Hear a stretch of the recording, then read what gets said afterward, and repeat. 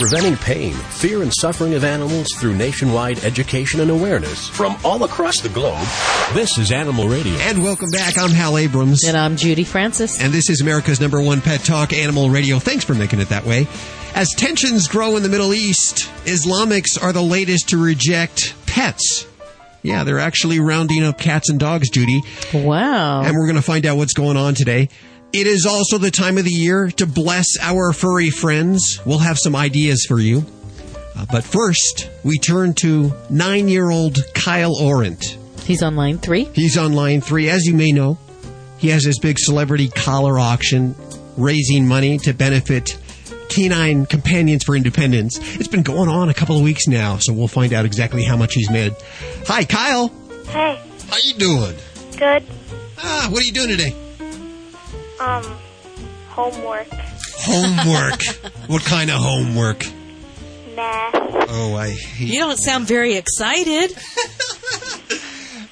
Who would be excited about math? What kind of problems are you doing? Rounding. Oh. Rounding's easy, though. Yeah? You doing any of that fraction stuff yet? We do that. We did that. That's where I stepped off the train. That's where I got lost. Anyway, I wanted to call you up and see, I guess there are still a couple callers that are up for auction, but you've done very, very well, haven't you? Yeah. I've hit $2,000. $2,000. That's awesome. Tell us, who is the big one so far? Who brought in the most money so far? My collar actually did. I love it. Wow. I love it. How much did your collar go for? 200 something. In the 200s. Late 200s. Wow. That's great. I love that. That's ironic. Who came in second place? Was it George Clooney? I don't know who's in second place. Okay. I'm just going to walk on over to the other microphone because it's in front of a computer and your page is up. I'm going to look at some of them, okay? Okay. Will you share your microphone with me, Judy? Yes, I will. Okay, I see Joe Namath is still up there. Yep. He's got a pretty high price, $175 right now. What do you think that'll go for? Maybe around 200. And then you have Chad Pennington. Saw him on TV last night. Yeah, the Jets won. Yeah, the Jets won. Go Jets! So, looks like the last one goes through October 4th is the last one that you have up there. Is that going to be the last one you put up, or is there going to be more? There's still more coming in. Oh, good. So someone who's just learning about Kyle's celebrity collar auction could get in on it right now. Who else do we have that's posted now? Do you know? I forget, but there's still a couple more that are going on. And guess what? What? I have a matching donor. A matching donor? You mean someone who's going to match you for everything you make? For my auction. His name's Fritz. Fritz? Fritz. What's his last name? I forget. So the total amount you make after all the collars are sold, he's going to match that? Yep. Wow. I want to know who this Fritz character is. Where did you meet Fritz? There's this thing in Northport called the Cow Harbor, and we were talking to him. Uh-huh. And that's when it all started. That's when it started. Okay, Fritz, you're awesome. If Fritz is listening now, give Fritz a big old hug. Let's give Fritz a big old... Here's a sloppy kiss, Fritz. That's awesome. So whatever you make is going to be doubled. So if listeners want to get in on this still, you can still bid for one of Kyle's celebrity collars. He's going to put some more up, and it's going to get matched by Fritz, this mysterious guy, Fritz. And then it's going to what? Canine Companions for Independence? Yes. Oh, I love it. I love it. Very good. Well, we'll check in with you in a couple of weeks and see how it's going, okay? Okay. Have a good day, Kyle. Thank you. Remember, you can bid from the front of animalradio.com for one of Kyle's collars. And so far, $2,000. Let's go for another $1,000. Let's bring it to $3,000. Then that Fritz guy is going to... Yes, boy, he's going to be sorry. Fork out some money. There you go. You're listening to Animal Radio. You can learn more about today's guest at animalradio.com. Log on. Learn more. Well, I came into work this morning. In my inbox was a book called How to Raise a Jewish Dog. Of course, I didn't give it a second thought because, there's the monks of Newskeet who have the best-selling book on how to raise a dog. Right. And so I figured, and this kind of hits home because I am Jewish. Uh-huh. And then I read the note that was attached with it. It said, have you ever joyfully praised your dog for fetching a stick and then quickly followed it up with, and I only had to ask 3 times? Or perhaps after your dog has an accident on the good carpet, do you make sure that he understands how this is a personal affront to you, of course, the only one who really loves him? This describes me. It does to a T. To a T. Yes. So I had to get Barbara Davelman, author, on the phone. Hi, Barbara. How are you doing? I'm good, Al. How are you? Very good. What gave you the idea for the book? It came from my life. I mean, I am not a dictator. I'm not an authoritarian. I looked at all these dog books and I couldn't become the person they wanted me to become. It's a lot like diet books. You buy them with the best of intentions. You do it for a week, you do it for 2, and then you're back to your old ways. I totally understand that. I can never become the Caesar Milan, but this never. I can. Sure. Yes. Forget the whisperer. Forget the monks. We want you to be you. We want you to be you and work with your dog and have the two of you form this very codependent relationship where it's just completely neurotic and you just can't live without each other. Did you consult anybody for this? Well, honestly, the first thing that happened is, my dog used to get into the garbage. Mm-hmm. And because, for me, it's a lot like raising kids. You want to pick your battles. Yeah. Right. So rather than go through, torturing each other, trying to get them not to get into the garbage, I just raised the garbage pail up on the counter. It just seemed the easiest way to do things. And then I walked into a friend's house and I noticed that her garbage pail was up on the counter. So that's how it started. It was like you take the path of least resistance. What are some tips that we're going to find out in the book, How to Raise a Jewish Dog, that'll help us? Well, it's very easy. Anything that you need to do, you treat your dog passive-aggressively. Like it also happened, I had rescued a dog named Peaches. Mm-hmm. And Peaches had abandonment issues, obviously, because she was on the streets. Uh-huh. So I could never say, Peaches, come. I could never teach her to come. But if I said, okay, fine, bye, I'm leaving, have a nice life, bye-bye, and start walking away, she would chase me down. So you have to get to know your dog, and then you have to work within those limitations. I especially admire the not missing yet signs. Isn't that great? This is pre-printed, lost. Well, we see them up all over. We see the missing signs. Have you seen this dog? Have you seen this cat? Whatever. And, at that point, it's too late. Yes. So we take a very preventative approach. We say, put the signs up before the dog is missing. Let your neighbors, let your friends in the neighborhood know that this dog is yours. And if they should see this dog out, they are to return him immediately. Not missing yet. I love it. Just one of the many great ideas from How to Raise a Jewish Dog. I have 10 copies to give away. Bless your heart. 1-866-405-8405. Now, we can get this at Amazon?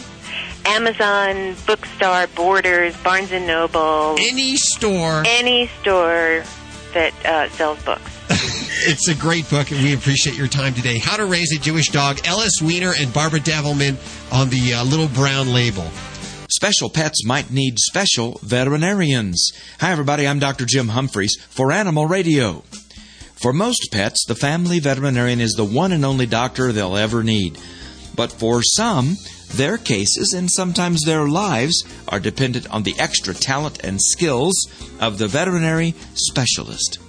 It's been said that a veterinarian is actually several human doctors rolled up into one, guiding our pets from birth all the way to the grave.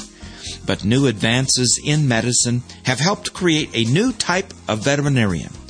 Like their human counterparts, these veterinary specialists focus on specific areas of interest and, in turn, help pets and pet owners with their expertise. There are more than 25 individual specialties. For Cocker Spaniels with heart problems, veterinary cardiologists are ready to help. If your Labrador Retriever breaks his leg, you might appreciate the skills of an orthopedic surgeon. There are more than 8,000 veterinary specialists currently practicing and helping pets with special needs.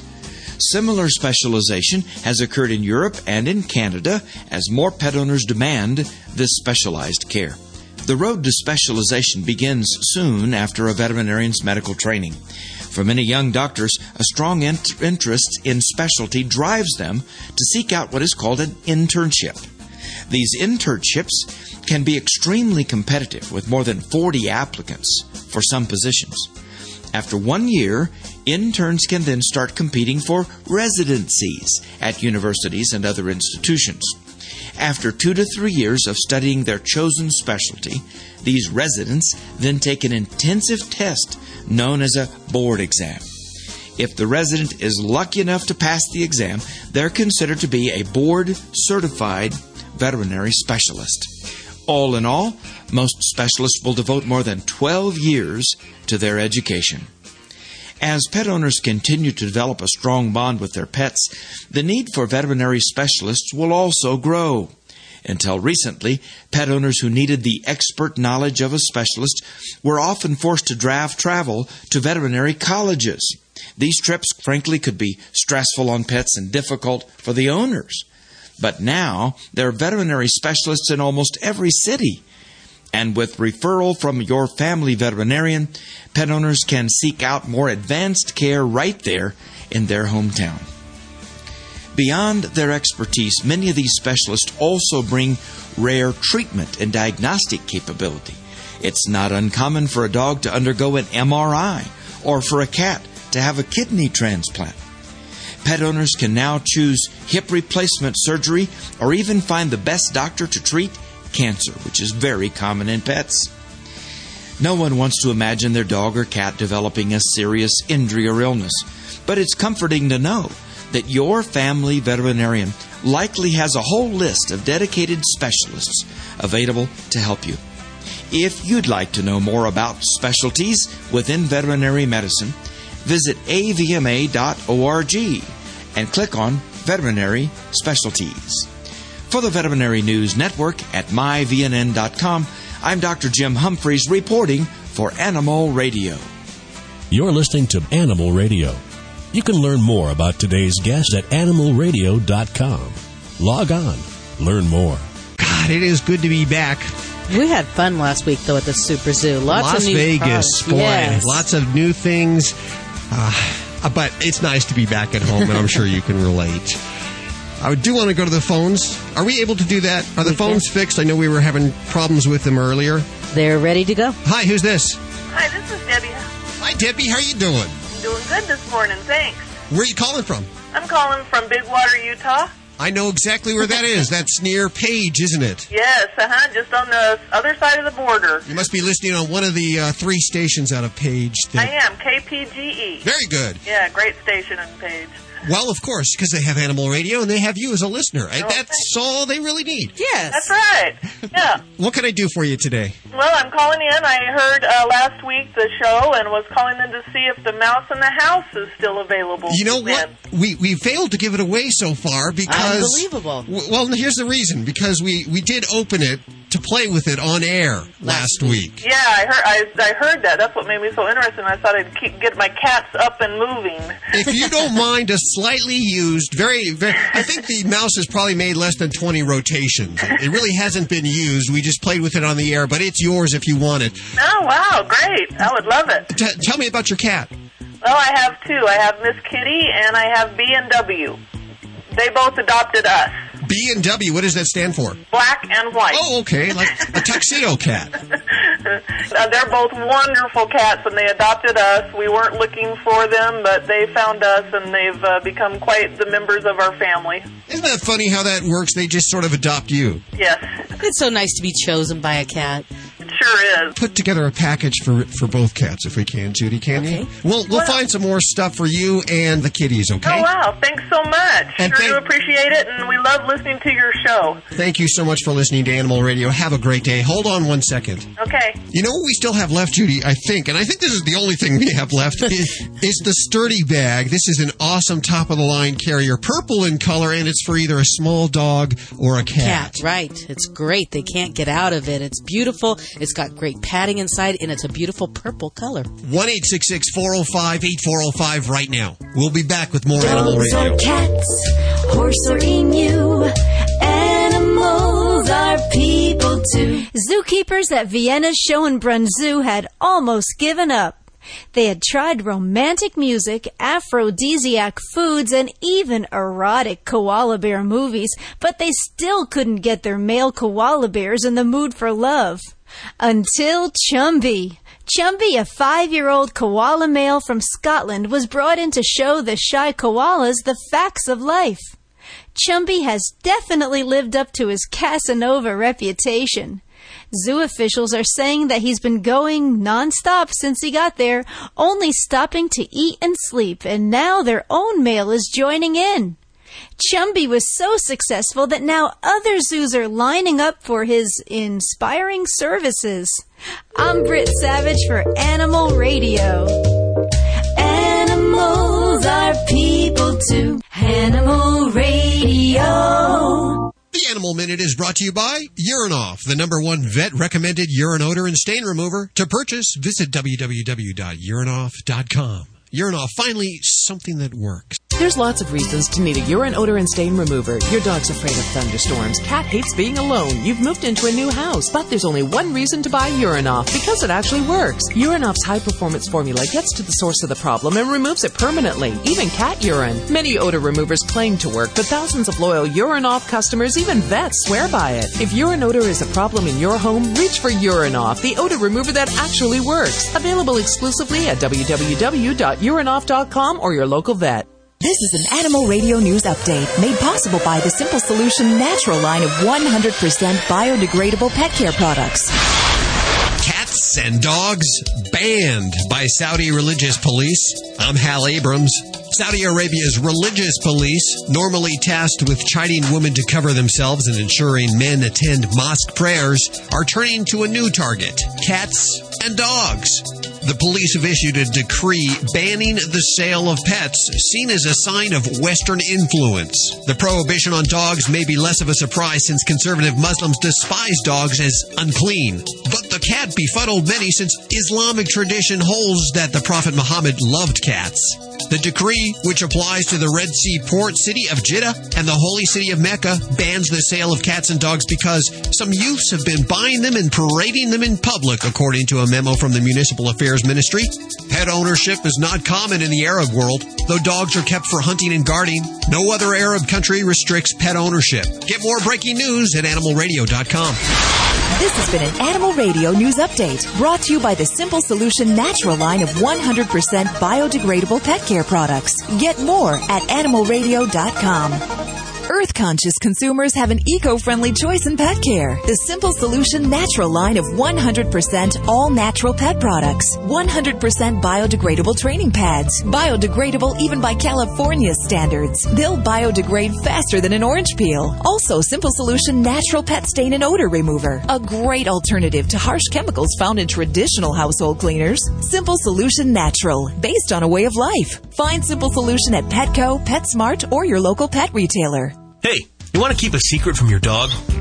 It's the new fish sticks from Canine Caviar. They're good for your dog's teeth, gums, and also his achy joints. And fish sticks from Canine Caviar are 100% natural, completely digestible, and contain no chemical preservatives, additives, or fillers, and they're low in calories. But don't tell your dog that. All they care about is that they taste good. Get your dog fish sticks at caninecaviar.com. That's www.caninecaviar.com. Hey, you know anyone who has owned a pet can tell you nothing is more frustrating than their pet soiling in the house. Often they do this in one spot, over and over and over again. There's a reason why your pets do this. Pets are attracted to their own unique body scent, which is known as their pheromone, and that pheromone is always left behind in every soiling. Therefore, it's natural for your pet to follow his keen sense of smell and go back to it. So the question is, how do we get the pheromone out so our pets stop resoiling in the house? Well, the good news is there's finally an answer. It's Get Serious Stain, Odor, and Pheromone Extractor. Get Serious is the only stain and odor remover with the ability to remove your pet's pheromone while also getting out the urine odor and any stain. Stop blaming your pets for resoiling when you used a cleaner that didn't get the pheromone out. And don't spend another minute cleaning up unnecessary repeat accidents. Pick up Get Serious today at PetSmart or visit PetSmart.com. come. Did you see the paper? They mentioned cloning animals for food. Seriously? I thought cloning was still pretty experimental. It is. Most of the animals die or are born with some sort of health defect. So why is the FDA going to approve it? I don't know. It's upsetting that the FDA seems to be ignoring scientific evidence that animals in cloning suffer. And the FDA says that it won't even label cloned foods. That's outrageous. Yeah, and we could be eating meat or drinking milk from cloned animals and not even know it. Is there anything we can do to stop this? You can. Contact the American Anti-Vivisection Society at www.endanimalcloning.org to learn more about the problems with animal cloning and to help keep cloned food off grocery store shelves. Cloning animals for food is not just about food safety. Animal suffering and other ethical issues have been ignored for too long and must be considered. To learn more, visit www.endanimalcloning.org. Just because we can clone animals for food doesn't mean we should. Buddy, don't do that. Don't worry, lots of dogs eat grass. Didn't you hear? Dogs can get worm infections from eggs and larvae in the grass. Those parasites can even infect humans. I know. That's why I give my dog Safeguard K9 Dewormer twice a year. It's a safe and easy way to eliminate and prevent the major intestinal worms that infect dogs and to protect my family against infection. Where can I find out more? Just visit www.safeguard.com. That's SAFE-GUARD.com. Every year, there are millions of pets in animal shelters across the country just waiting for a loving home. I'm Mike Farrell with a very simple message. If you're thinking of getting a pet, please adopt. To easily locate your closest place to adopt, call Pets 911 toll-free at 1-888-PETS-911. It's easy, it's free, and it gives a pet a second chance at life. Together, we can ensure a better future for our pets. For adoptable pet listings in your community, go to pets911.com. Pets 911, proud to be partnered with Animal Radio. Want your precious pet happy? Use Doggy Suds, organic pet shampoo by Austin Rose with botanical extracts. Vegan certified, it has built-in natural conditioners with neem oil for healing irritated skin. Chamomile, coconut, and cucumbers soothe and revitalize with jojoba oil for the coat's luster. There's also a free sparkling charm in each 16-ounce bottle. Call 1-800-945-9010 or visit austinrose.com. Preventing pain, fear, and suffering of animals through nationwide education and awareness from all across the globe. This is Animal Radio. And the phones are ringing white hot. 1-866-405-8405. Which one, Judy? It's line 3 again. Hi, who's this? Connie. Hi, Connie. Where are you calling from? Dayton, Nevada. Dayton, Nevada. Where is that? 15 miles east of Carson City, the oldest settlement in Nevada. Oh, okay. You must be listening on KOWL out of South Lake Tahoe. Yes, okay. I only get it in my car, but I sit in my car when I can. Okay, we love it. What can we do for you today? I was calling to see if I could try to win the Sturdy Products carryall. Oh, the carryall. It's a very beautiful carryall. Unfortunately, we had one and it just went just a second ago. But I'll tell you what. What kind of dog do you have? A beagle. A beagle. And how big? Small beagle, right? Beagles are... He's about 29 pounds. He's very ill. He's a rescue from Best Friends, by the way. How about we send him some of these Kong Wubbas? Plus, do you think he's artistic, has any kind of creative tendencies? Because we have this Pup Casso kit where he can actually paint and there's no ink gets on his paws or anything like that. Thank you so much. Hold on one second. Thanks for listening to Animal Radio from your car. I love it. You're welcome. Hi, this is Wendy Malick on Animal Radio. And do not forget, spay and neuter. Preventing pain, fear, and suffering of animals through nationwide education and awareness from all across the globe. This is Animal Radio. If you follow the news of the last few weeks, you might have seen some stories about Islamic countries and a crackdown against pet keeping by citizens. Kind of strange. Glad we don't have that here. Why would they do that? Well, it's against the religion. We'll find out more. I have an expert on the phone, Dr. Bernard Unti. He is the Senior Policy Advisor of the Humane Society of the United States. Doctor, how are you doing? Oh, I'm well, thanks. Thanks very much. What is going on? Explain to, like me, the not-so-bright person, what is happening in these Islamic countries in the crackdown? Well, most recently, we're talking specifically about Iran. This is something that's happened a few times on and off over the decades. It just happens to be the case that pet keeping has been dismissed as a kind of a Western habit. And anytime there's an escalation in tensions in American-Iran relations, as we have at the current moment, one sees these little crackdowns, and one day it might be satellite dishes or some other purported expression of Western influence, and another time it might be pet keeping. And so this is the source of accounts that people were being forced to give up their pets in Tehran, the capital of Iran. And what happens? They go around, they collect the animals, and then what? Well, the police apparently took them to some kind of a central depot, and their fate there is at the moment uncertain. And we are obviously, we're for pet keeping. We want to stick up for pet keepers everywhere, so we decided to get an oar into the water on this issue. What type of animals are they taking? Well, it's mainly dogs. And, this is rooted, obviously, as Iran is an Islamic republic managed along Quranic principles. But the situation becomes a little more complicated than that, because the language of the Quran, the text of the Quran, is certainly quite sympathetic when it comes to the treatment of animals.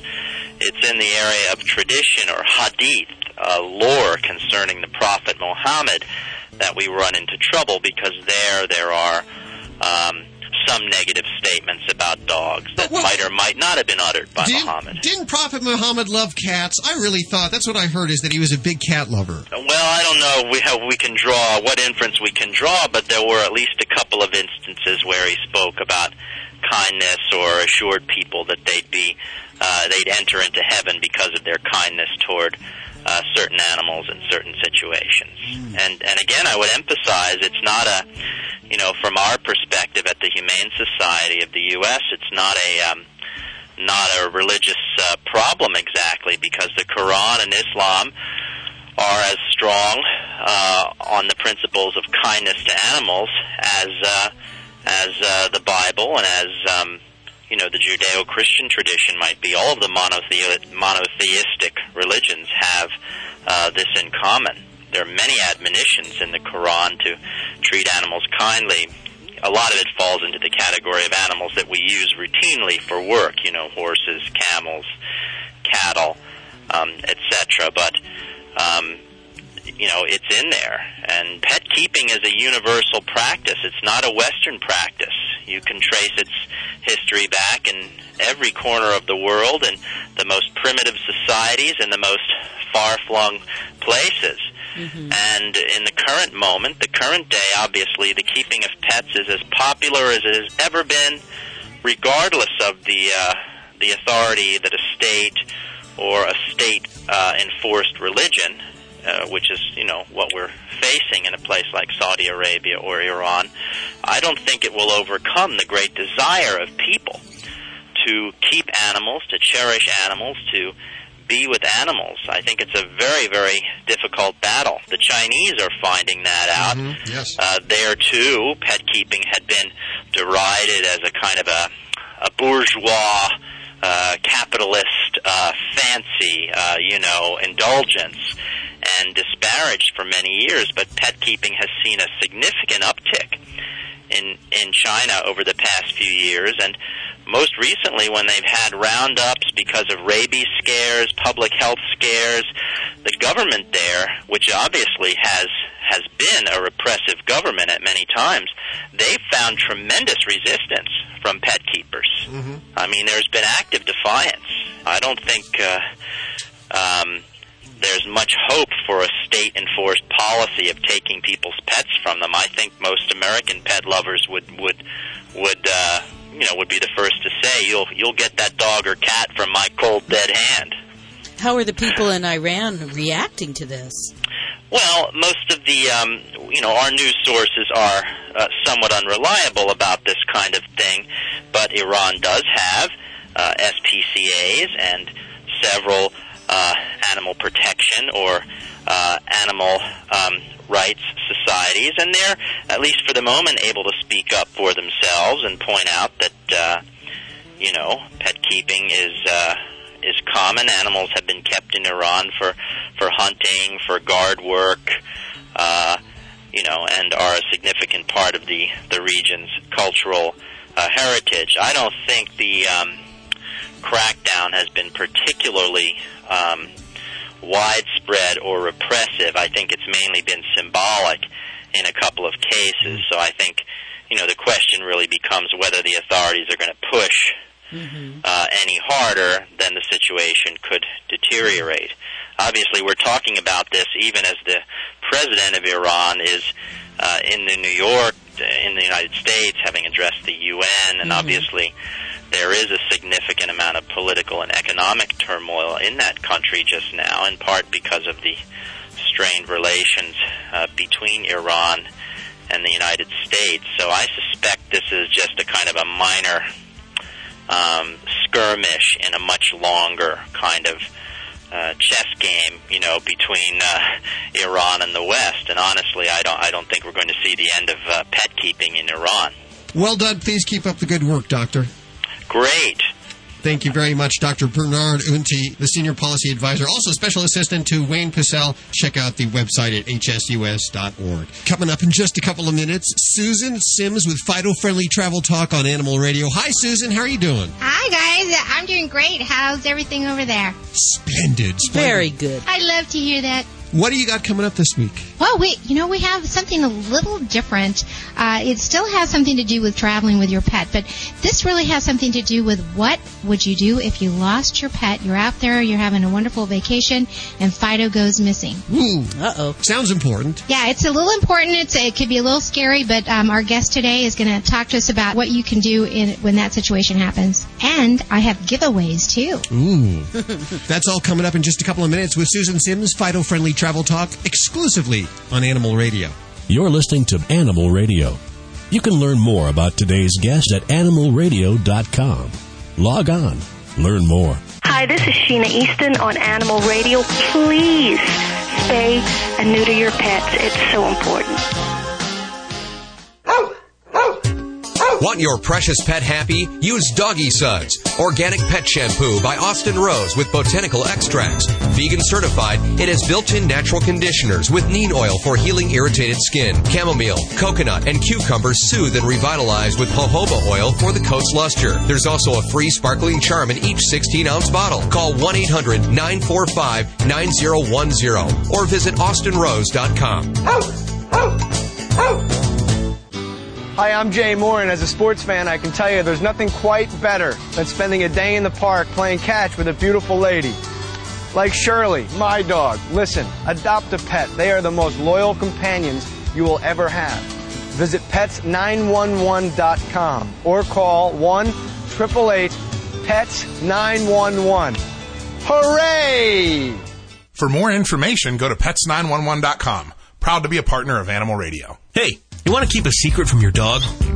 It's the new fish sticks from Canine Caviar. They're good for your dog's teeth, gums, and also his achy joints. And fish sticks from Canine Caviar are 100% natural, completely digestible, and contain no chemical preservatives, additives, or fillers, and they're low in calories. But don't tell your dog that. All they care about is that they taste good. Get your dog fish sticks at caninecaviar.com.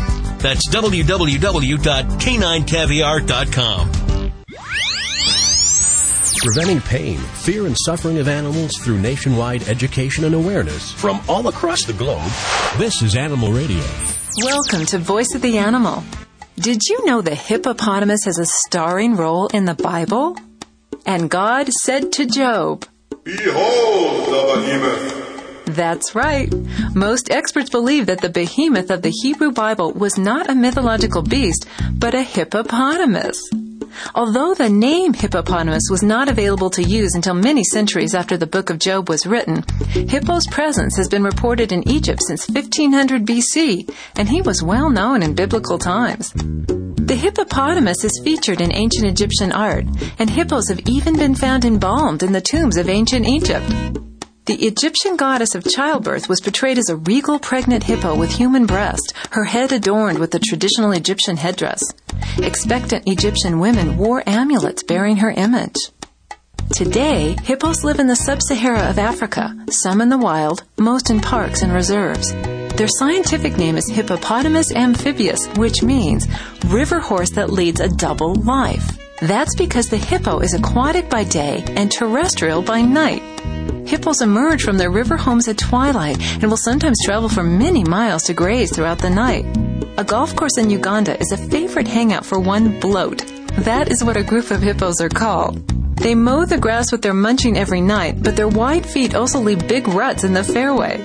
The golfers were so upset at their golf balls landing in hippo tracks that club officials made a new ground rule. If your ball lands in a hippo's footprint, you may remove the ball and give it a drop without being penalized. In a national park in the Congo, the hippos amble over at night to a local restaurant where they stand outside and watch the tourists play cards. Then, during the day, the tourists stroll down to the river to watch the hippos. Huberta was a famous hippo of the late 1920s who would wander through towns and help himself to fruit from local stands. One time, he even tried to enter a theater where a Judy Garland film was playing. Huberta was thought to have traveled over 1,000 miles throughout South Africa, visiting farms and villages, even a Buddhist monastery where he stayed for 3 days eating all of the shrubs and flowers. It was believed that George Washington's famous false teeth were carved not of wood, but of hippo teeth, probably because the ivory of the hippo does not yellow. So, if this is true, then we can be assured that our founding father had a glorious white smile. Fortunately for the hippo, dentists now use porcelain and other materials to make false teeth, although sadly, mankind still feels the need to hunt the hippo to make silly trinkets out of his ivory teeth. There are many stories concerning hippos and canoe accidents. Experts say the hippo is actually quite gentle and attacks only if provoked, but that hippos may think that a canoe is a crocodile after it's young since their shapes in the water are similar. Many of the early African explorers, including Stanley and Livingstone, all had boating incidents with devoted hippo mothers. An Azandi legend tells of how Hippo jumped into a river and the fish were terrified he would eat them, but he assured them he preferred only grass, and to prove it, promised that whenever he dunged, he would switch his tail back and forth to break up the dung and prove there were no fish bones in it. There are quite a few references to hippos and their dung, not all as pleasant as this story. Apparently, dung is used to stake out territory, stage duels with rival hippos, and to fertilize the river grasses which allow river fish and other creatures to live. Where hippos have been driven away, the rivers have died. Hippos are often criticized for being ugly, which leads us back to Job and the behemoth. God tells Job that his behemoth ranks first among the works of God. Since, according to this God, he made us all, wouldn't we be hypocrites to think the behemoth anything but wonderful? Visit us on the World Wide Web at voiceoftheanimal.org for Voice of the Animal. This is Rayanne Cumulos. Hi, this is Bob Barker, listening to Animal Radio. Help control the pet population. Have your pets spayed or neutered. Preventing pain, fear, and suffering of animals through nationwide education and awareness from all across the globe. This is Animal Radio. The blessing of the animals always occurs around this time of the end of September and beginning of October. I'm not quite sure why it's always that, because I know that we here at Animal Radio celebrate 24 hours a day, 365 days a year. But more and more people are celebrating the emotional bond as well as having a good friend that gives you unconditional love. And we got on the phone with us DIana Guerrero, and she's written a book called Blessing of the Animals. Of course, she's been around. Her resume reads very long, and her TV appearances from the Today Show, National Public Radio, Animal Planet, the Wall Street Journal, Good Morning America, and now Animal Radio. This should be the pinnacle. Last but not least. It is. Hi, DIana. How are you doing? Great. How are you? I'm so tickled by your book. I'm so tickled that someone has put out something that really talks about the diversity of celebration. Are more and more people celebrating? Yes. And to answer your question about why they take place this time of year, traditionally the feast day of St. Francis was a blessing of the animals event for fertility and health of livestock. And he's the patron saint of the animal kingdom and ecology, actually, in the Catholic tradition. And in the 30s, a group of ecologists actually started World Animal Day, and both occur on October 4th. So it's kind of the multitude of animal blessings. But now what's happened, the phenomena is sweeping the nation and even the globe, where pet blessings are taking place all year long. Mm-hmm. But predominantly during this period of time. What are some of the unusual celebrations, bar mitzvah aside? Probably the pet nuptials. Okay. And they make the fur fly. People get upset about them. But mainly, people are trying to find ways. Animals have moved from being more utilitarian. The turn of the century, in the 1900s, animals stopped being so much on the farm, mousers, guard dogs, working animals, and actually moved into the homes, becoming really, really valuable family members. And as this has escalated, it's changed the pet blessing ceremonies to where people want to celebrate the bonds. And what they're doing now is they're throwing showers for puppies when they get a new animal or a cat. They're doing pet nuptials as fundraisers where they, dress the dogs up in, mostly dogs, because cats really aren't very happy about it. No, we've tried, quite sensibly. Yes. But it's just ways to celebrate relationships with animals, celebrate the family change, and that's why I think you're seeing so many of these incorporated into day-to-day existence. There are lots of ways to celebrate your pet. We'll talk about some ways you can celebrate your pet at home in just a couple of minutes here. But there's the big Miss Crustacean pageant, which occurs celebrating the crustaceans, I assume. But tell us a little bit about that pageant and what happened. Well, that pageant takes place in New Jersey, and it's basically a hermit crab contest. It's a parody of the Miss America pageant. And so the hermit crabs show up in their very finest, and also they have a hermit crab wrestling contest. And one year they discovered, to the chagrin of onlookers, that the hermit crab that won the contest and the coveted cucumber cup, which is a favorite tasty snack, that the hermit crab was male. Oh! And that was a big scandal. But the coordinator, he didn't miss a beat. What he said was, you know what, we don't discriminate on the basis of gender. Sure. I love it. A nice, quick answer. Yeah, it was really good. And that occurs every year in August. And there's a lot more pageants over here in California, my hometown of San Pedro. They actually have the lobster dog contest, where animals come outfitted in different sea animal costumes. Oh, no. Crustaceans, yes. Crustaceans. And then there's a reindeer parade, the reindeer dog parade, and, more and more you have the bulldog beauty pageant. There's more and more, because people are just, they want to celebrate their pets, they want to go do things with their pets, and so you see more yappy hours, you see meow mixers, you're seeing a lot, as creative as you can get, you're going to find something that's going to meet your needs. Meow mixers. I've never heard of that. Yeah, I heard of the yappy hours, but the meow mixers, I wonder what that would be like. How do you do that? Yeah. They're more shelter-driven. Okay. Where you have a common area where you have cats that are integrated. And it's a way of bringing people in to meet the cats and being social, getting them socialized, and getting them adopted. I like that. Meow mixers. Very good. What are some ways we can bless our animals at home? There's no limitation. In fact, I think people forget that a lot of our traditions, when you say, hey, bye, have a nice trip, that's a blessing that you're sending someone. Okay, so you can do that with your pets. And there's been a lot of controversy as to, do you have to be credentialed or not? Do you have to be an animal chaplain or a member of the clergy? And you really don't. You can bless your animal if your animal's sick, whatever your tradition is. Whether you want to use affirmations or you want to buy them a new collar and have a little ceremony, or have a birthday party and wish them a healthy, happy new year.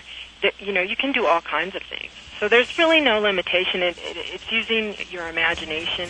And what I tried to do in Blessing of the Animals was include ceremonies and prayers that people could use that were really friendly to all faiths and easy to do. So it's just limited by your imagination. A fun book, Blessing of the Animals, A Guide to Prayers and Ceremonies, Celebrating Pets and Other Creatures. DIana Guerrero, the author and our guest. I have 10 copies to give away. 1-866-405-8405.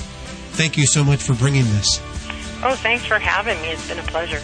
That's all we have for this hour. If you're leaving us, you can get more Animal Radio streaming online 24/7 at animalradio.com. Or on any cell phone with any provider, just simply text ANIMAL to 27627. All that information at animalradio.com. And remember, if you get a pet, please spay or neuter. And if it happens to be a cat, don't ever declaw. And always, always adopt from your local shelter. I'm Judy Francis. I'm Hal Abrams. I'm sorry, I felt like I was being scolded there for a second. We'll see you next week for more Animal Radio right here on this fine station. This is Animal Radio Network.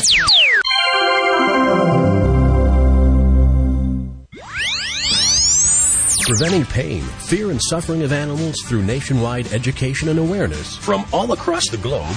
This is Animal Radio. And welcome back. This hour, is your cat or dog getting forgetful?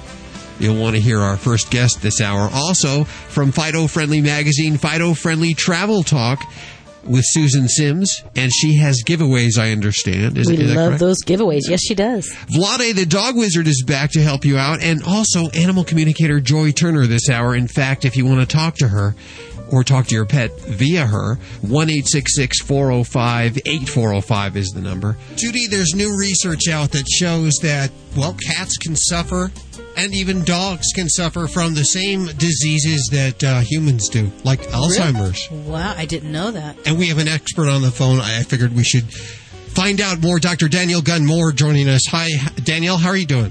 I'm doing very well, thank you. Where are we calling you? Edinburgh, Scotland. Set the scene for us. It's just the end of the day. It's late a little bit, just leaving work, and the weather's great. You guys are doing some research, and I believe it's your husband that's also, you two are working together doing this research on Alzheimer's in cats.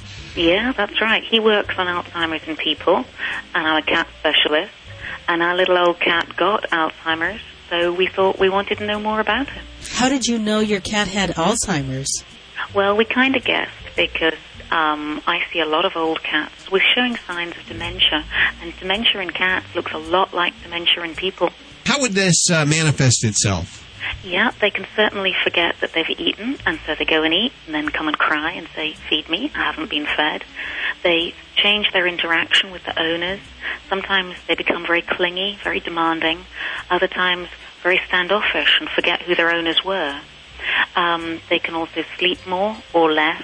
Unfortunately, they tend to wake up in the middle of the night and then cry very loudly because they're disorientated. Other things, unfortunately, they can forget what the litter box is for, and that can obviously really damage the relationship with the owners if the cat keeps forgetting where it is. What age might this set in? Well, the earliest cases we've seen have come on at about maybe 9, 10 years of age. And certainly by the time cats are about 15 years of age, then 50% of them are affected to some degree or other. Are there ways that we can hedge our bets? I know with humans, mental stimulation is important. Yeah, cats too. Anything that's good for us is likely to be good for them. So it's use it or lose it. So with cats, it's playing chase games, playing hide-and-seek games, all that kind of stuff. So interact with your cat, but also really good quality food. And there's a number of commercial companies now that are putting in all those really great antioxidants and all sorts of mitochondrial cofactors and other great stuff. And those diets are really showing some nice effects now. So play with your cat, entertain your cat, don't let it become a couch potato, and feed it a really good diet. And at the same time, this is good for you, too, to be stimulated as well.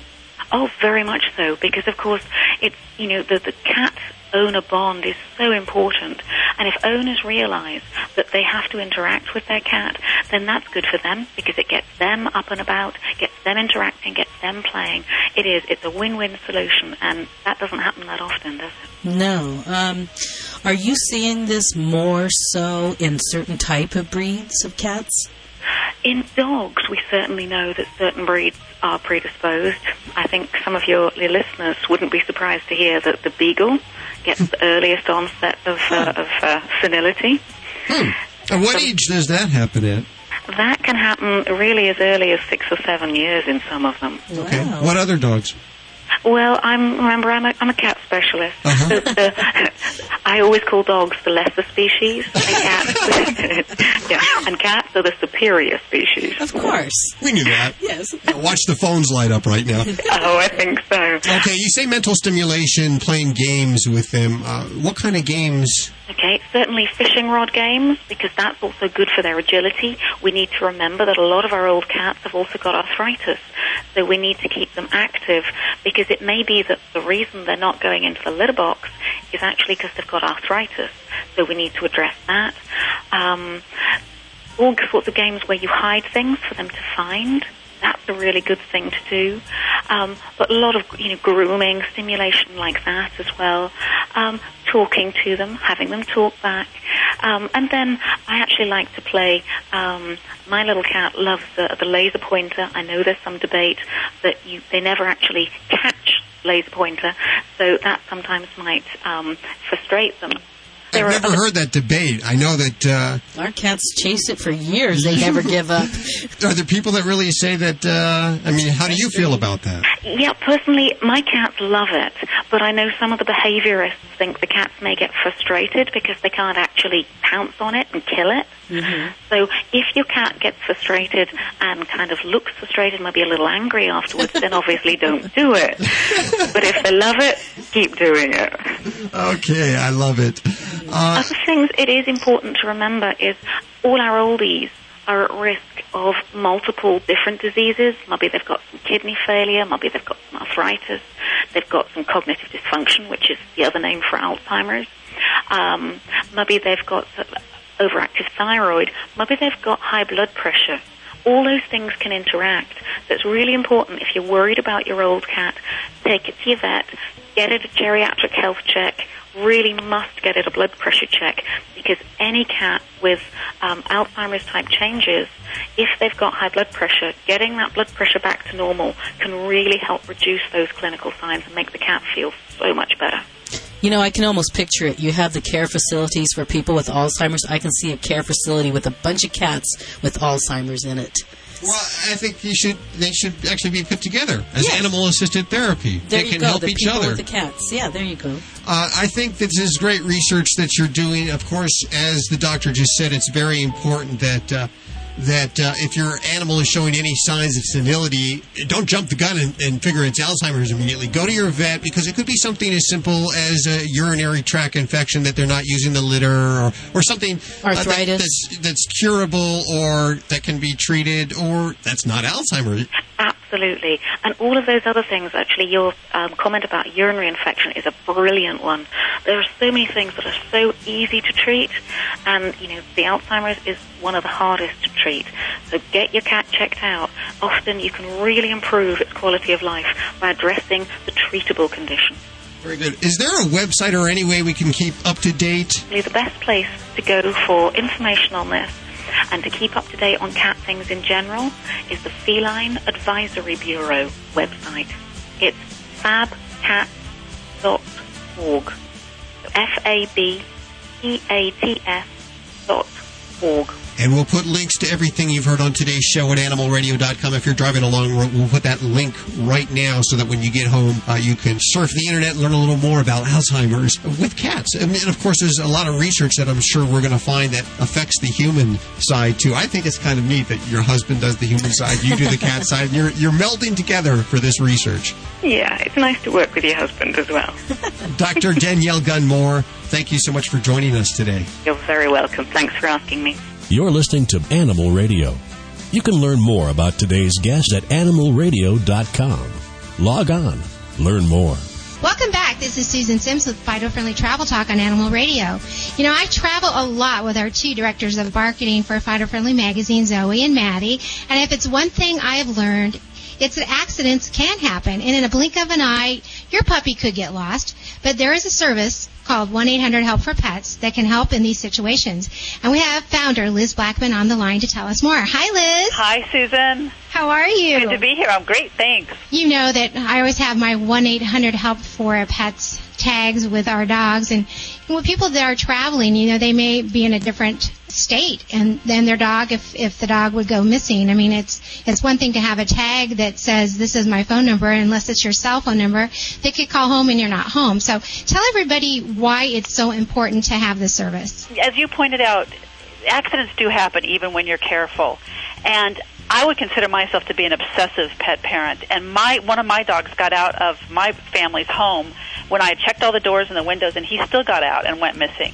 And, oh my gosh, that was, I couldn't even cry. I was so upset. And we did get him back, fortunately. But the thing to remember is you must be prepared before the accident or before the mishap. And things do happen that you think you have control over, like your pet getting out. But then there's a whole array of things that can happen that you know you don't have control over. Let's say you're traveling with your pet, you're at a pet-friendly hotel, and one of the hotel staff accidentally opens the door and the pet gets out. Especially in a new surrounding that's strange to them, they could do things that they normally wouldn't do, like run and be afraid for somebody to approach them.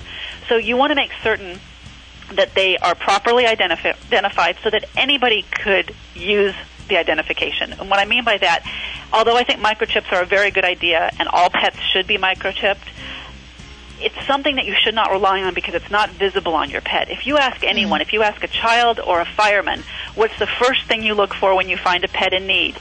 Anyone will tell you, I look for the tag first. So the 1-800-HELP-FOR-PETS tag works on the simplest concept, which is a tag. First thing someone looks for, it's got a toll-free phone number on it that's answered live 24 hours a day by experts.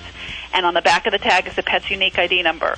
Just those two things, the phone number and the unique ID number, connects that pet to a whole host of services.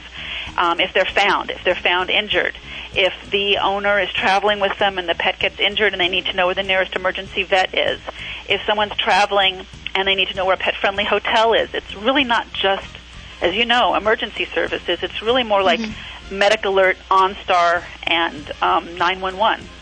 The other thing you want to remember is that you can't pick and choose when emergencies happen. And when you mention being at home, that's when we all tend to feel safe. And things happen, as you say, you know, the phone rings or the delivery person comes to the door. And the reason your pet's collar should always be on them is that you never know when they might need it. And so rather than take, you know, I hear people all the time say, "Oh, I take it off in the house because I think they'd be uncomfortable, they'd be more comfortable," or "I take it off because I don't like the sound of the tags jingling."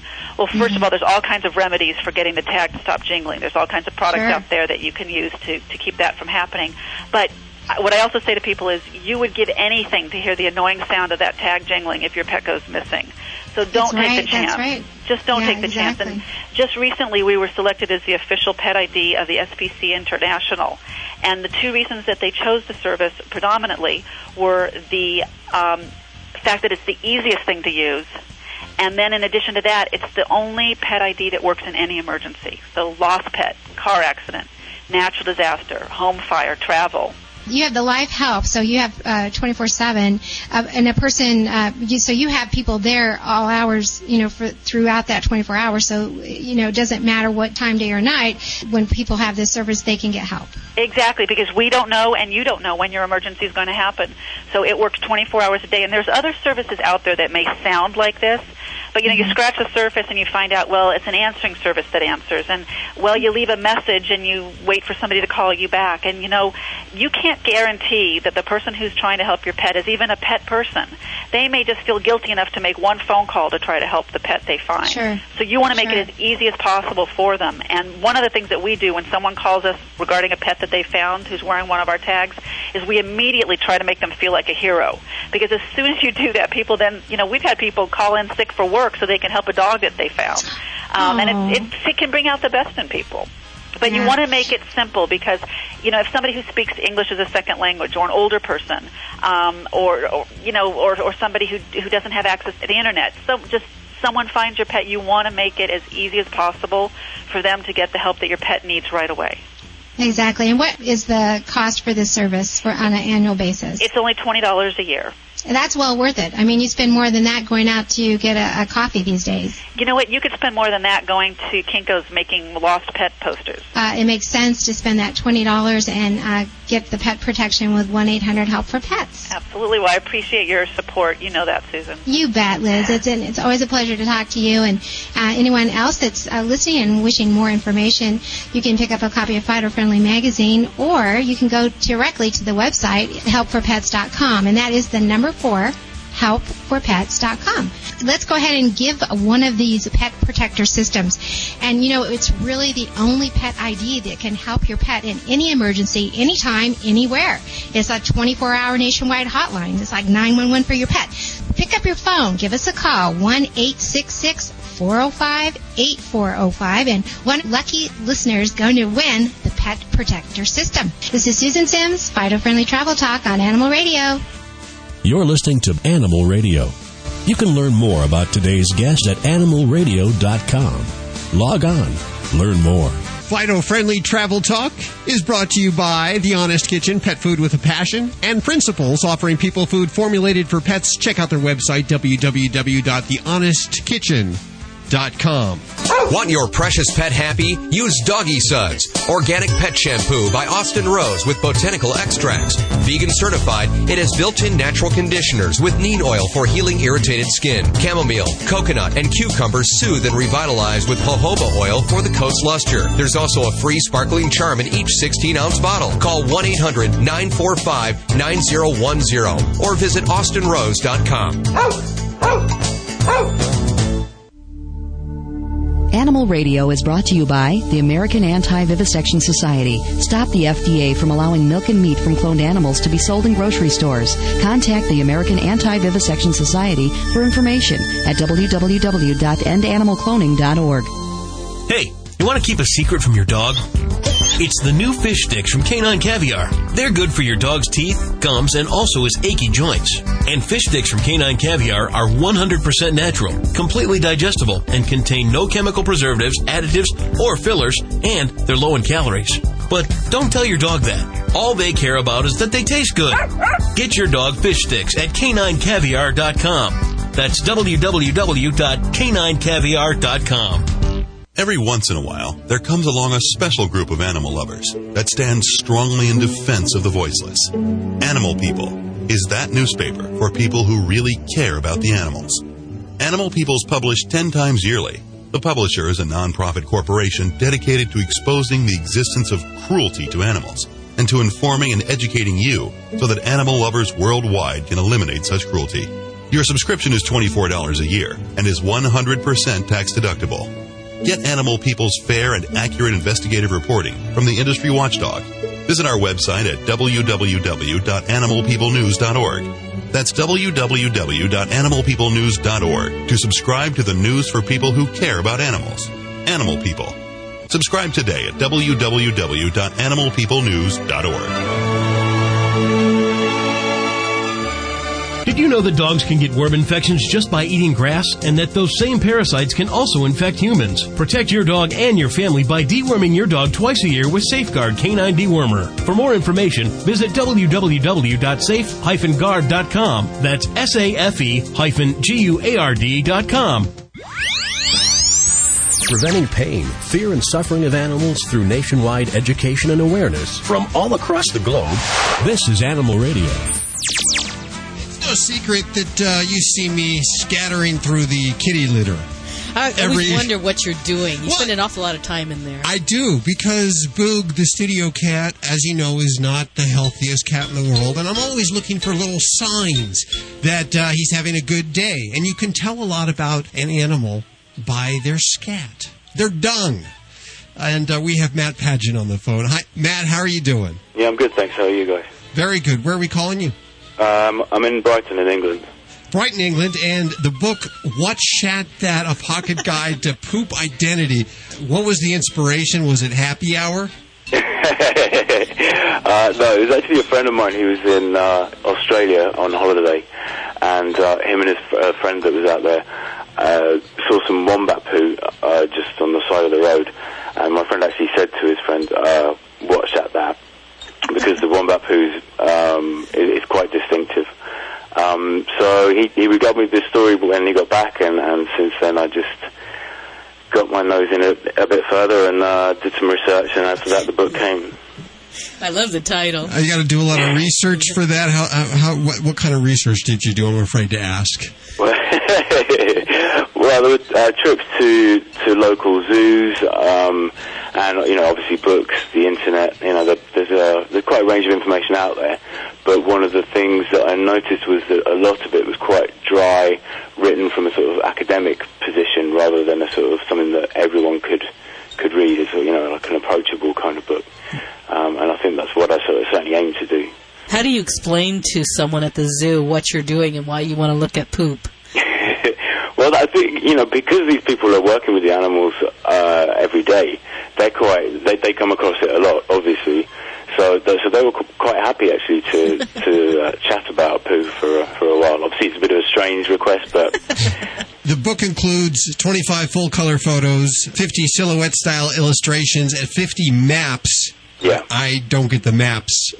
Maybe you can explain that to me. As well as 25 scale drawings. Yeah. How do you map poo? It's not the poo itself that was mapped. It was just the distribution of the animals throughout the world. Obviously, polar bears are just limited to certain areas, whereas horses you'll find anywhere. So it's just it was a kind of just a visual aid for readers really. You're starting with the smallest. Who does the smallest poo?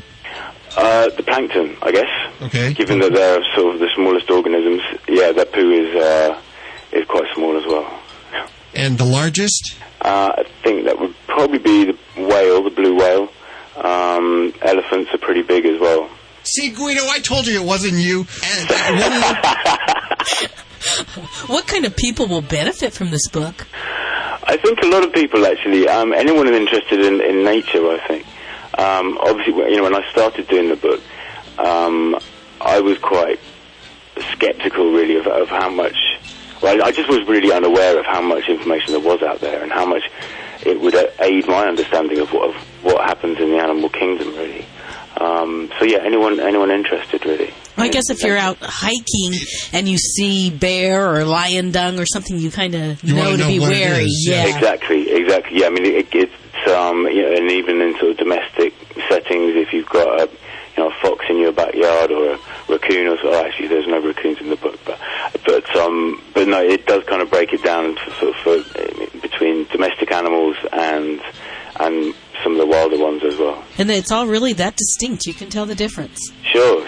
I mean, some are more idiosyncratic than others. I mean, the wombat that I mentioned earlier is really quite beautiful, actually, if you can have such a thing as a beautiful poo. But it's almost geometric in its form. It's almost cube-like. But then others like bats, rats, and mice, they will have quite similar droppings. So you have to take into account, the place where you found it and other information like that. Wow, that's a lot of information. And it's all useful as well. And it's all very well presented. Thank you. I like the idea that you have a little humor, but it's factual in the fact you know what you're looking at there. Exactly. I think it was it's the ideal toilet book, for people to take into the toilet. So what kind of a book do you write after this? Do I ask? We've got a celebrity Who Shat That. It doesn't get any better than that, ladies and gentlemen. It looks like it's awesome. We have 3 copies to give away right now. 1-866-405-8405. Who Shat That? A pocket guide to poop identity on the 10-speed press. Who's this burrito guy? He's the intern around here. Okay. What's Shat That? A pocket guide to poop identity. Matt, thanks so much for joining us today. It's been a pleasure. There you go, Animal Radio. It's lowest common denominator. Oh, hey, where else are you going to hear this kind of stuff? Yeah. Let's see. Coming up, we have animal communicator Joy Turner. If you would like to talk to your pet, 1-866-405-8405. And also, back for his millionth appearance, Vladae the dog wizard is standing by right here on Animal Radio. Don't go anywhere. Hi, this is David Fry on Animal Radio. I want you to think about this. It's much more important what we learn from our dogs than what we teach them. Preventing pain, fear, and suffering of animals through nationwide education and awareness from all across the globe. This is Animal Radio. If you walk into any shelter, go into your local shelter, 1/3 of those animals were surrendered there. One of the reasons is you have a new child in the family. Maybe this is an animal that you had since you were in the teens and you've since married. And there's a new baby to be born soon. And you figure, it's just not good timing. I'm always concerned about the dog with the baby or something like that. There are plenty of ways to integrate children and the new babies with your dog, or vice versa. We've called in our friend. This dog training success has made countless headlines on ABC, NBC, CNN, CBS, and Fox networks across the country. Say hello, Vladae, the world-famous Russian dog wizard. Hi, Vladae. Hello, everyone. Hello, Judy. Hi, hello, Vladae. America. How are you? Very good. How are you doing? Well, you know what? I'm doing well, but in the state of Michigan, we had a very bad a couple of weeks. It's so interesting you called me because we had a bad week of the dog's attack. And like you just said, we had a case where a toddler killed a child. It is so terrible. What is making those dogs go out of control and bite the humans and bite the Well, that's what I called to ask you, so don't ask me. Yes, thank you. Yes, why do dogs bite the child? They bite the child for one simple reason. Besides, maybe some dogs not socialized, of course, and some dogs, they don't have a genetic setup to handle the things properly. They never do well around a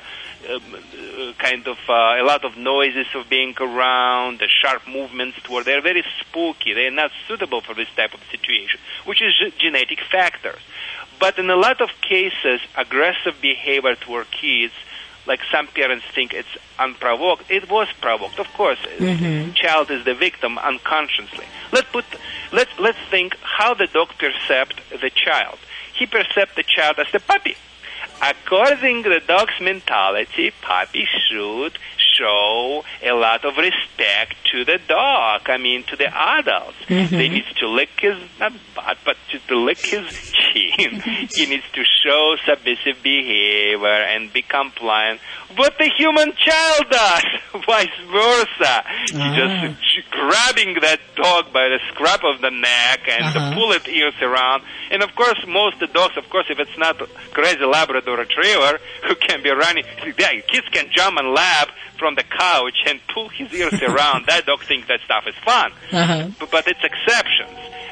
Most of the dogs will take it as the challenge, and they try to do what? They try to discipline the puppy, and how they do it? By the means of teeth.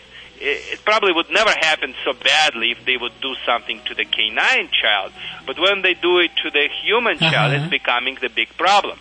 I never heard it put that way. Are there dogs, Vladae, the certain dogs that are predisposed to getting along with kids? Yes, there are. Again, I'm not breedist, racist, or whatever, but I gotta tell you. Let's say we have some predispositions. It has nothing to do to the kid. It just has to do to the nervous system with the dog's carrying out. Certain breeds are just, they just don't care. They just very physically and emotionally insensitive. When we talk about physically and emotionally insensitive, we're always starting with Labrador Retrievers, Goldens, sporting breeds, which would be perfect choice. Also, interesting enough, the biggest the breeds in height, the less chance they can be bad with the kids for some reason. But there are several breeds which I think, even though I don't want to kind of, the people start to send me emails and say, We understand what you're going to do. You're going to tell us the breeds that perhaps we might want to have second thoughts about introducing to our children. And we understand that you're not breedist or speciest, so go ahead, give it to us. Yes, sure. So I would have a second, third, of course. Pit Bull maybe is a great in generally, but sometimes we have the things like this. So, I would have a little bit second, third, and if I had Pit Bull, I would train him properly in the right place and socialize, and he would be fine. I would really look at the American Mastiff and also at the Great Dane to this type of the situation as well. Okay, what about these smaller dogs like the Lhasa Apso? They're the worst. Thank you for telling me this. They're the worst. On the opposite side, I love Bijans. I haven't seen even one bad in relationship to the kids or anyone. They're just angels. I love Maltese. They're really, in general, again, we don't do breed profiles. We just generalize the search and experience. Now, Shih Tzu, I would say 50-50 preposition here. Whereas we're talking about Lhasa, that one, I would really think twice. Okay. We're out of time, but this is a very interesting subject. Of course, you can learn more at www.911dogwizard.com. That's or just Vladae.com. Or Vladae. Now that's brand new. Vladae. VLADAE. And my last thought would be to your listeners this. Please, people, it's in a lot of cases, it's not about the breed. It's about the way how we raise them and the way how we're setting the structures. I also would pay attention to two simple things, which you would really, really pay attention. Number one, it is see how your dogs behave on the leash. If your dog walks with you and barking on the people and barking on another dogs, or the people lean over, try to pet your dog is shy away. And if you see it in early stages, it's very preventable. You can fix it, but you should never let it go. Go to my website again, Vladae.com, VLADAE. We have the quiz which you can determine if your dog possibly can become aggressive in the future and become your worst nightmare. Thank you very much for listening, and I hope I will be talking with you soon. We know you will, and if you have questions for Vladae the Dog Wizard, go ahead and email us at yourvoice@animalradio.com, or we can set up a time for you to speak to him, 1-866-405-8405. Check out his website, www.911dogwizard.com or Vladae.com. And remember, people, when the Vladae talks, human and canine listen. You're listening to Animal Radio. You can learn more about today's guest at animalradio.com. Log on. Learn more. Hi, this is Creston. Of course, you know me as the amazing Creston. And you're listening to me on Animal Radio. Don't forget to spade and neuter those loved ones which we've bonded with, our pets. Hey, you want to keep a secret from your dog? It's the new fish sticks from Canine Caviar. They're good for your dog's teeth, gums, and also his achy joints. And fish sticks from Canine Caviar are 100% natural, completely digestible, and contain no chemical preservatives, additives, or fillers, and they're low in calories. But don't tell your dog that. All they care about is that they taste good. Get your dog fish sticks at caninecaviar.com. That's www.caninecaviar.com. Animal Radio is brought to you by Get Serious, a stain and pheromone remover so easy to use, even men can do it. Hey, wait a minute. Don't take any more excuses, women. It's time to get serious. Get Serious is available at PetSmart and online at GetSeriousProducts.com. Do you know what you're serving for dinner tonight? If the FDA has its way, the milk and meat you see at the grocery store could come from cloned animals. And you won't even know because it won't be labeled. Cloning animals for food involves more than just food safety. Animal suffering and other ethical issues must also be considered. The cloning process uses hundreds of animals to produce just one clone, causing death or severe health problems for most of the animals involved. Just because we can clone animals for food doesn't mean we should. Contact the American Anti-Vivisection Society to learn more about the problems with animal cloning at www.endanimalcloning.org. That's www.endanimalcloning.org. And have a voice in what you are serving for dinner tonight. Did you know that dogs can get worm infections just from eating grass, and that those same parasites can also infect humans? Ew, gross. Thank goodness there's a safe and easy way to eliminate and prevent the major worms that infect dogs. Safeguard K9 Dewormer. Just sprinkle it on your dog's food twice a year. And that's it? Yep. For more information, visit www.safe-guard.com. That's SAFE-GUARD.com. It's the best way I know to protect my dog and my family against intestinal worm infections. Fido Friendly Magazine. Perhaps you can do without it, but for kibble's sake, think of your dog. At last, a voice for us traveling canines. Until now, few have taken mobile pooches seriously. After all, who appreciates warm shelter and a comfy bed more than a dog? Fido Friendly, the travel magazine for you and your dog. A quarterly guide to Fido-friendly accommodations in the United States and Canada. Because if Fido ain't happy, ain't nobody happy. Subscribe at FidoFriendly.com. Your dog will thank you. Want your precious pet happy? Use Doggy Suds, organic pet shampoo by Austin Rose with botanical extracts. Vegan certified, it has built-in natural conditioners with neem oil for healing irritated skin. Chamomile, coconut, and cucumber soothe and revitalize with jojoba oil for the coat's luster. There's also a free sparkling charm in each 16-ounce bottle. Call 1-800-945-9010 or visit austinrose.com. Preventing pain, fear, and suffering of animals through nationwide education and awareness from all across the globe. This is Animal Radio. And we'd like to welcome a brand new correspondent to Animal Radio, Karen Lee Stevens. In 1991, my sweet 12-year-old cat Shannon was attacked and killed by a pit bull. I'll spare you the details, but suffice it to say, my family was devastated when we found Shannon's lifeless body the morning after the assault. In fact, it was the only time I have ever witnessed my normally stoic father cry. I later learned that the pit perpetrator lived in a family with small children. The dog's guardian told me, "I have kids and rabbits and our dog has never hurt any of them." That was a small consolation indeed. This beefy breed has long evoked strong emotion and considerable controversy. Open a newspaper or turn on the TV on any given day, and you're likely to learn of yet another pit bull attack that has caused serious injury or claimed an innocent life. To be fair, not all incidents involve a pit bull. Other large breed dogs, and some small breed dogs too, become embroiled in altercations that result in more than 4.7 million dog bite injuries annually, according to the National Centers for Disease Control and Prevention. Children ages 5 to 9 are the most common victims. Proponents of the pit declare the breed to be happy, confident, cuddly, non-dominant, and gentle when bred correctly. And that's a key phrase here, when bred correctly. Can it be that the maligned mutt is simply the victim of poor breeding, the product of irresponsible backyard breeders that churn out pups for profit? Or are these unfortunate dogs taunted, teased, and tethered until they become vicious fighters?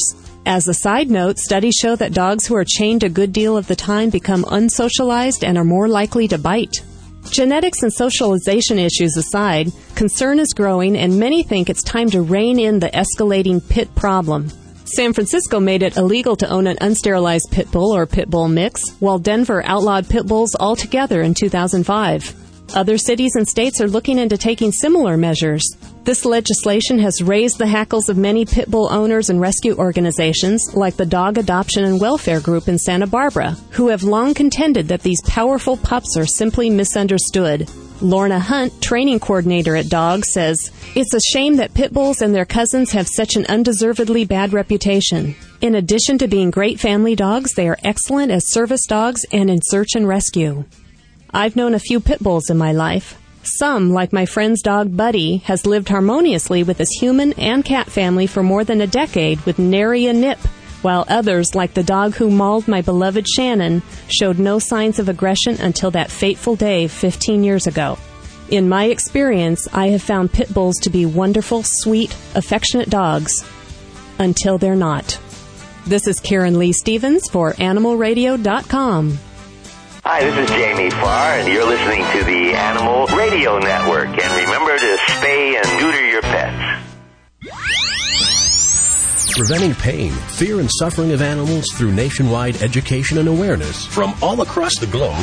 This is Animal Radio. Coming up in just a couple of minutes, animal communicator Joy Turner will be talking with your pets at 1-866-405-8405. Also, next week, my understanding right, Jane Lynch will be joining us? I just got off the phone right now with her people. They called us. Her people called our people, and Jane Lynch will be joining us next week. Very funny actress, by the way. Saw her on TV in some kind of improv show a couple of weeks ago. Thank God you're here. Also, I want to remind you, last chance to sign up for the Summer End giveaway brought to you by Animal Radio and PetMate. PetMate has anteed up. They've put together some great prizes for you. All you have to do is head on over to animalradio.com and sign up. And like last year, if you send us your empty ink cartridges from your printer, we'll actually send you back some pet toys. Toys for your pets, and we'll get you qualified for the Summer End giveaway. And to make it even better, we'll even send you the envelope so you can send us your empty inkjet cartridges. All you need to do is give us a call here at 1-866-405-8405. Let's clear the line so that we can talk to Joy Turner in just a couple of minutes. Hi, Animal Radio. Hi, my name is Barbara Spatz, S-P-A-T-Z. Hi, Barbara. How you doing? I'm fine. Where are you calling from? I'm calling from Pennsylvania. Pennsylvania. You must be listening on WEEU in Reading. That's right. Very good. Thank you very much. What can we do for you today? Well, I wanted to get in on the contest, and I also do have a lot of ink cartridges, and I thought this would be a good way to get rid of them. Well, it's kind of a double whammy for you. Get rid of the ink cartridges.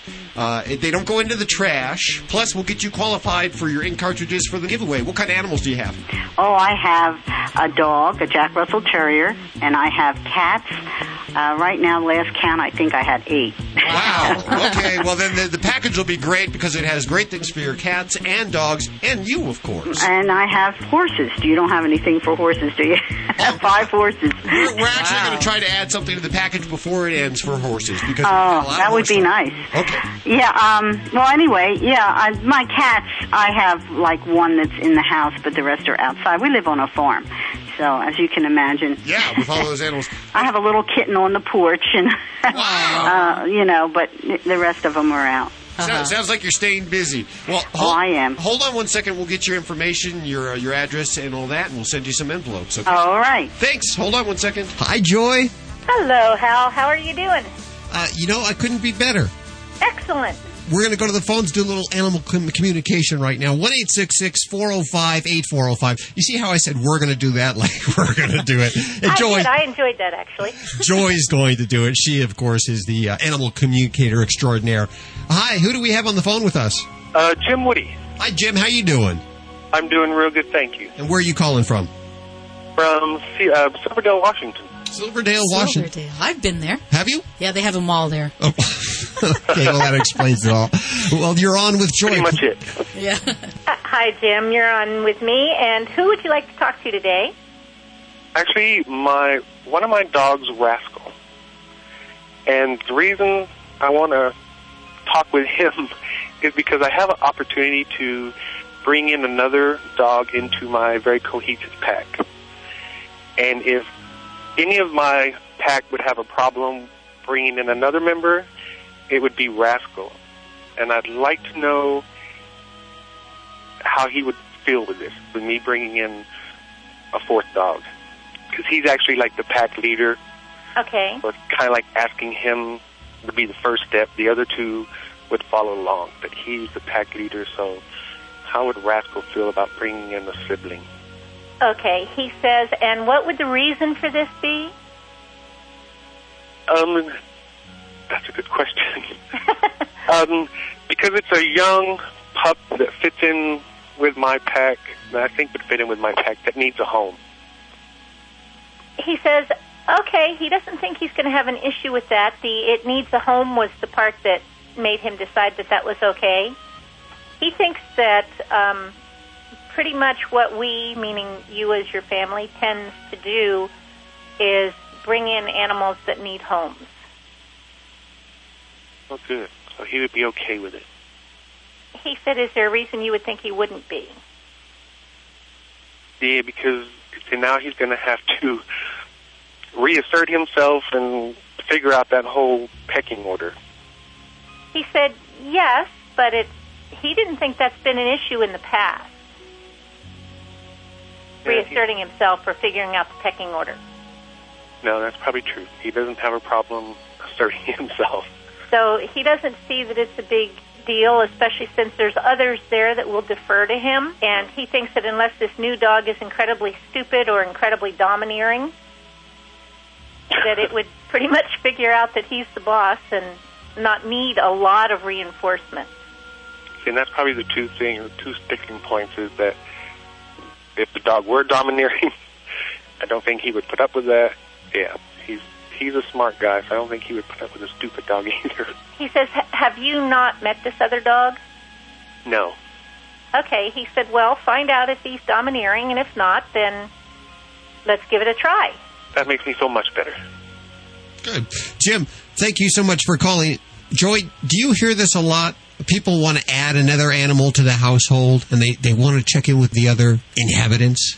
Actually, I admire Jim a lot because usually what I get is the opposite end. They didn't even think to ask the other animals in the house. And they bring someone in, and then the other animals are really miffed at them because they didn't bother asking if they would accept another family member. Yeah, that happened to me with my brother. Yeah, I was the only child, and my parents had my brother, and they didn't ask me. Did I? You know, and that happens actually with humans. I hear that too. People will say, "Gee, I should have known that because I didn't like it when no one bothered to talk to me about, like you, a sibling human coming in." Joy, if somebody wants to talk to you during the week, they can actually call you and set up a session. What's the phone number to do that? They could call 425-867-1779. And, of course, you can get your Joy fix 5 days a week at animalradio.com. Joy, we'll speak to you soon again. Thanks very much, Hal. That's all we have for this week. But that's okay. Do not fear. There's plenty more at animalradio.com. In fact, we're streaming online 24/7. You get the latest breaking animal news. Also, you can get it on your cell phone, any provider. Simply text ANIMAL to 27627. Of course, all that information at animalradio.com. And, of course, our phone numbers open to you all week long, 1-866-405-8405. And remember, if you get a pet, please spay or neuter. And if it happens to be a cat, don't declaw. And always adopt from your local shelter. I'm Judy Francis. I'm Hal Abrams. We'll see you next week for more Animal Radio right here on this fine station. Have a great week. Bye-bye. This is Animal Radio Network.